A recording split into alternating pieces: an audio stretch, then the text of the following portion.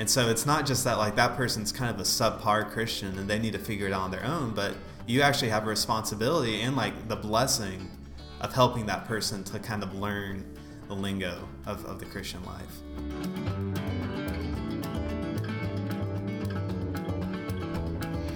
Welcome to this episode of The Weekly. My name is Trevor Hoffman, one of the pastors at the Church of Greer Station. I'm your host, and this morning I have with me the man, the myth, the legend, Jonathan Dwayne Hyatt. I just announced to the world your middle name, John. So everything is revealed. Okay, so John, tell us again. You've been on the podcast before, but remind us what is your role at the Church of Greer Station? What else do you have going on? And tell me what your favorite kind of snowman is. Yeah, my name's John. I'm a pastoral resident with the church, where I focus on our local mission pieces and some of our international mission efforts. I'm also in seminary at Southeastern Baptist Theological Seminary in Wake Forest, and my wife is a medical student who's currently beginning the interview process for her family medicine residencies. My favorite kind of snowman, growing up in South Carolina, I had snowmen with little like gumballs and clay smears and leaves kind of stuck in them all the time. That kind of developed an inferiority complex within me. So I have a little bit of like regret and just guilt every time I see a snowman. So I'm not sure. I feel like the Calvin and Hobbes cartoons kind of gave me a bit of like unrealistic expectations about what snowmen could be. Maybe, I don't know where Calvin and Hobbes takes place, but what he's able to do with his snowman, I have never been able to replicate. Or like how round Frosty is in the cartoon. Like he's perfectly round, and like there's just something like aesthetically pleasing about him that's impossible to replicate. And I love what's unbelievable about Frosty isn't the fact that he comes to life and sings because of a magical velvet hat. It's that he's perfectly spherical. That's the true miracle. The true miracle is how hard those kids worked to perfect their snowman.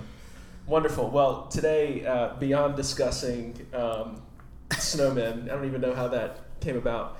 We're going to be talking about a book that John and I have read recently, a book called Discipleship, written by a guy named Jim Putnam, who's a pastor out west.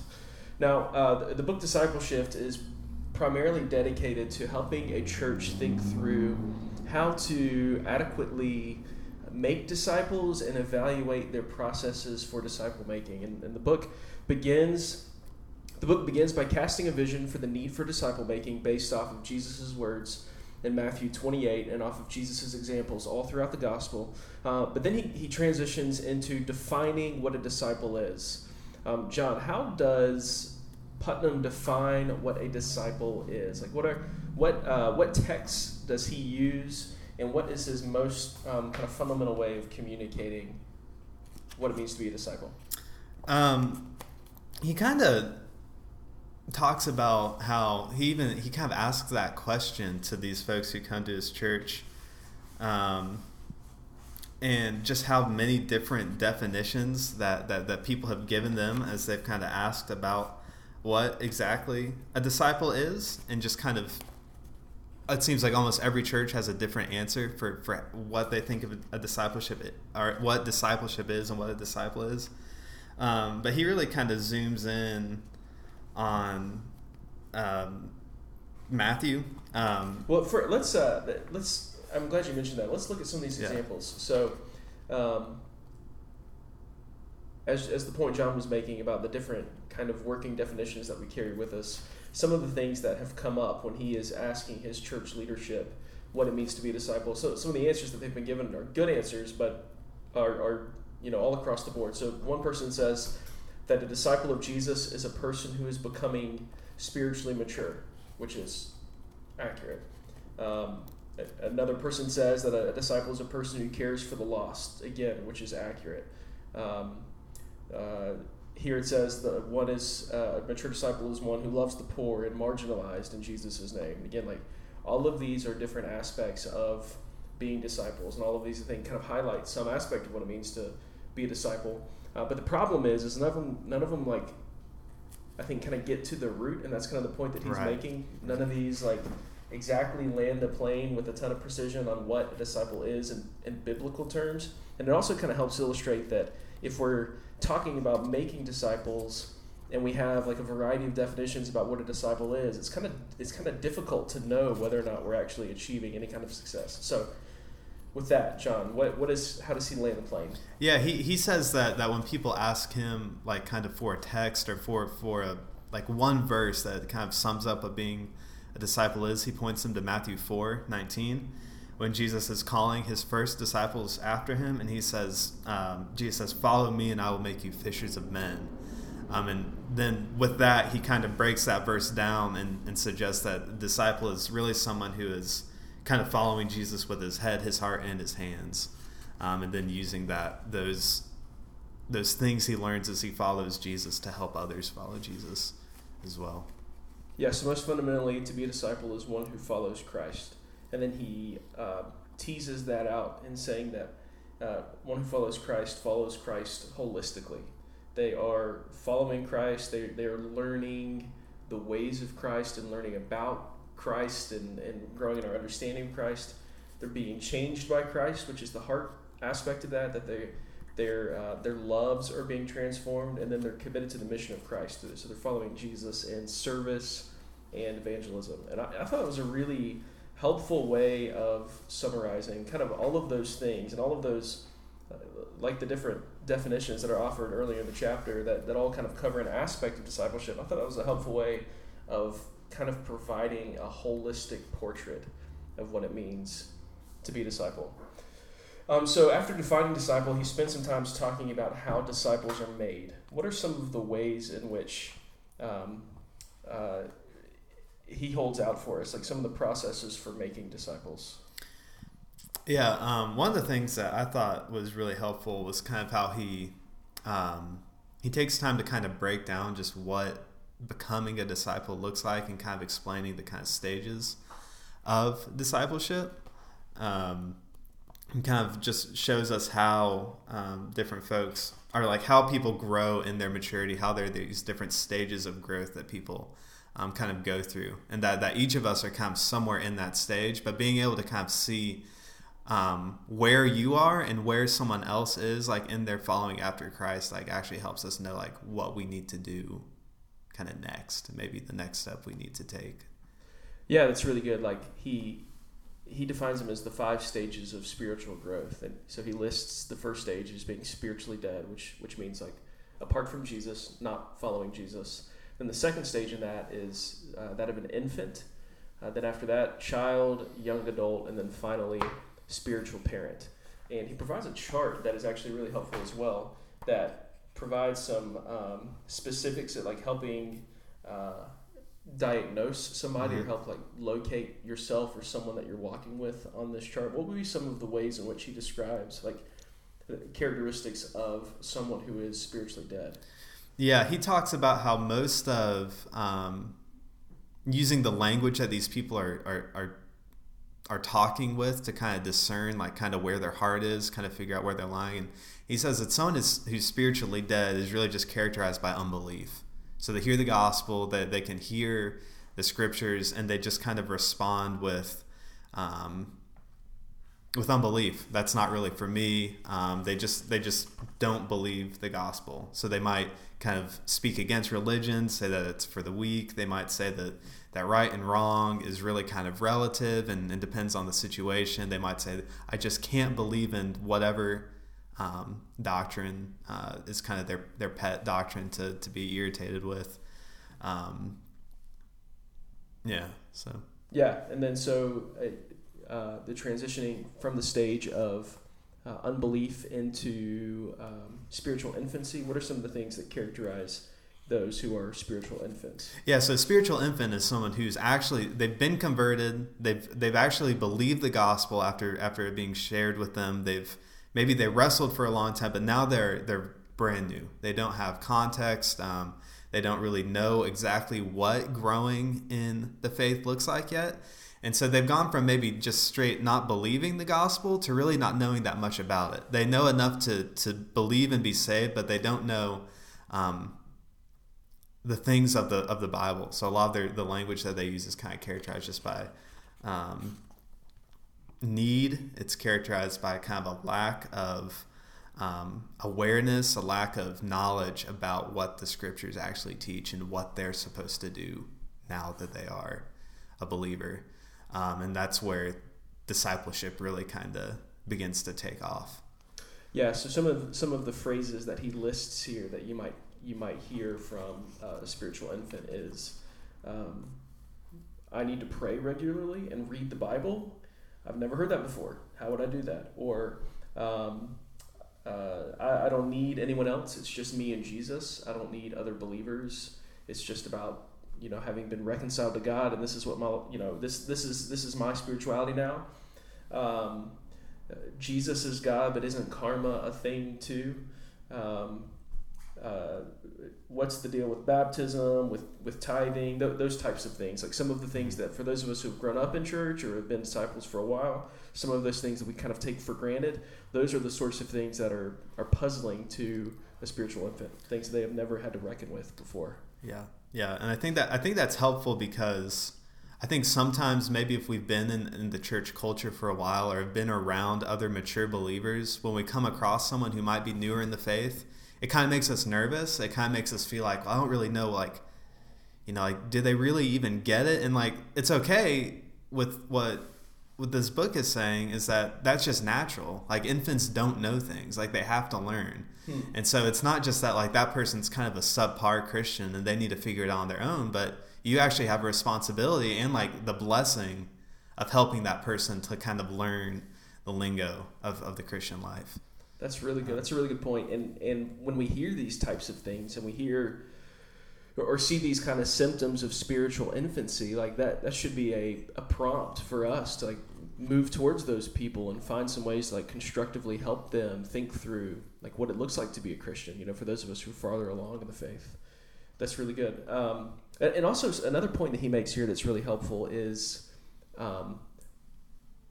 there's not time limits on these things necessarily. Right. It's possible to be a spiritual infant for 2 decades. Right. If someone were to, for whatever reason, come into faith, be baptized, and follow after Jesus, but not really kind of find themselves in any kind of discipling relationships, it is possible that someone could persist in a spiritual infancy sort of stage, or probably more likely a spiritual, the third level, that of a spiritual child. Tell us, John, a little bit about what it means to be a spiritual child. Yeah, so this is kind of moving on down the maturity stage. So when you interact with children, like someone who's 5 or 6, a kid, they're aware of what they need now. I need milk, I need to play, I need to go outside, and a spiritual child is someone who's kind of seeing these. They are beginning to have a bit of knowledge. They're not completely ignorant, but the way that they understand their Christian life is within the framework of what they need next. And that can lead to some dangerous practices if that's not taken care of well, and if people don't mature beyond that. So he kind of points out that language around this kind of sounds like, well, I didn't really like the music today. They should do something else. I'm not sure if this church is really meeting my needs anymore. Maybe I need to find somewhere else that serves me better. Things like that, where it's not that the people are completely ignorant, but they're not necessarily thinking of others yet, but thinking purely within their own framework of what they want or what they need. That's really good. And then what about the young adult stage? Young adult is a little kind of further along. It's the next stage. It's where someone's beginning to become a little bit more mature in their faith, a little bit more mature just in the way that they kind of see themselves. It's where they're actually thinking of others now. So it's less about my needs, but maybe more about the needs of those people around me. They're kind of beginning to do the chores on their own, kind of within the house of God. Does that make sense? That's good. That's really good. They are beginning to think about how can I serve? What's the purpose of my life? How can I be a blessing to others? Maybe not knowing exactly what that looks like yet, but there is a certain others centeredness that's beginning to take place. So you're kind of seeing the transition from not knowing anything to knowing something but seeing it for yourself, and now into a stage of knowing something and seeing how that is good for someone else, and that maybe I can be the one to give that to someone else. That's really good. Yeah, I think maybe the key idea here with the young adult stage would be that of initiative, like beginning to kind of see themselves as a disciple and kind of take ownership of their own discipleship and the discipleship of others at this point. So some of the phrases from the stage that he uses are, we might hear a young adult, someone who's a spiritual young adult, say something like, in my devotions I was reading X, I came across this thing and I have some questions about it, and I'd like for you to help me think through this. Or maybe they say something like, such and such missed our community group this week, so I called to see if they're okay. It turns out their kids have the flu. Maybe our group can make some meals for them, and I'll start the process of getting that together. Those types of initiative-taking behaviors are emblematic or representative of someone who's in a young adult stage in their discipleship. And then what was the fifth and final stage? And the final stage is a parent. So this is someone who, in this framework, has kind of reached the kind of sending point for discipleship. So there's someone who's they're kind of in the place to begin reproducing themselves. So if the young adult is kind of characterized by initiative and the desire to impact others and serve others, and a parent is kind of in the place to actually have the intentionality behind that effort. Begin to think strategically, who can I invest in next? What does that look like? And who do I know that can begin to invest in others? Kind of being able to speak into the lives of those who might be in the young adult stage or even lower, and beginning to kind of reproduce themselves and invest and multiply. Yeah, that's fantastic. Having some sort of framework for being able to identify where people are, where we are individually, and where people are in their discipleship is really, really helpful. In addition to providing this little chart to kind of think through that particular aspect of disciple making, the book is organized around 5 shifts that he says that every church should make in order to transition into a disciple-making church. What are those 5 shifts, John? Yeah, the first one, which is kind of what we've been talking about, is shifting from a church's priority being reaching people to actually making. So shifting from just trying to reach more and more folks without maybe going very deep, but actually making people into folks who can reach others. And an important point to make there is that those two things aren't mutually exclusive. Right, yes. You have to reach in order to make. Yes. So it's not like we're choosing one or the other. It's we reach in order to make out of those that we reach. Yes. What's the second? The second one would be from just informing someone to equipping. So not just giving folks information, but actually teaching them how to use that information well, and then how to apply that information and multiply themselves outwardly from that. The third one would be from a program to a purpose. So not just having a program in place, or multiple or dozens of programs in place to make disciples, but a purpose. What does a disciple look like in our context, and how do we aim ourselves at that goal instead of just aiming at 100 different programs? Yeah, so how does each program and aspect of our church's ministry align with the target of making disciples and multiplying disciples? Yeah, that's really good. Number 4 would be from activity to relationship. So less putting just more and more events on a calendar, but beginning to put people onto our calendars. Seeing that discipleship isn't just a me and Jesus sort of thing, but it's me with other people following Jesus together. There's kind of a discipleship is inherently kind of horizontal with other disciples. Yeah, that's really good, really good. And what was the last? And the final one is from accumulating to deploying. So there's a point where you don't want to just keep building up people around you, and you just becoming kind of just more and more people piled up in one place, but really a church becoming kind of a hub to send people out, maybe to plant other churches, maybe to do more work, but even just sending people into their contexts, into their neighborhoods, into their workspaces, where we're not just accumulating people into the church to serve our church programs more, but equipping people to do ministry in their workspaces and to begin to make disciples in the places that God has put them and deploying them for that purpose. Yeah, that's really good. The way that we like to say it at Greer Station is that God gathers us to send us. And so like we come together and we are accumulated together to worship Jesus together, but for the purpose ultimately of being commissioned back out into the week, whether that's as a stay-at-home mom or an engineer or whatever that would be. God gathers us together to fill us and ultimately to send us back out. So this book on the whole was, I think, really helpful. It was one of those books that just kind of helpfully put some pieces together and maybe gave some language to some ideas that maybe I kind of already thought through and already wrestled with, but didn't quite have pieced together in the ways that he presented it. And I thought it was really helpful and really encouraging. John, if you were to highlight one or two of the most helpful takeaways from this book, what would they be? I think one of the biggest things that came from the book for me is just trying to get clear in your head where you are at as a disciple, what you're seeing happening around you. Kind of like what we were talking about with that stages of growth, like just being able to think through like what do the people directly around me that I have regular contact with, what do they actually need to grow in their faith? And not in a they're somehow subpar right now, or they're wrong in where they are, but it's just an issue of maturity. What needs to happen for the next stage of growth to take place in this person's life?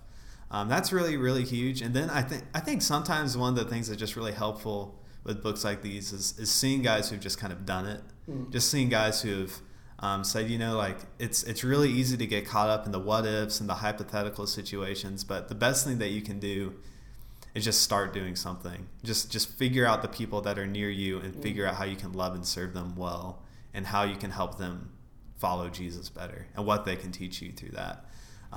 Sometimes you just kind of need a little bit of a kick in the pants to kind of make you do that. And I think this was a really helpful book for that.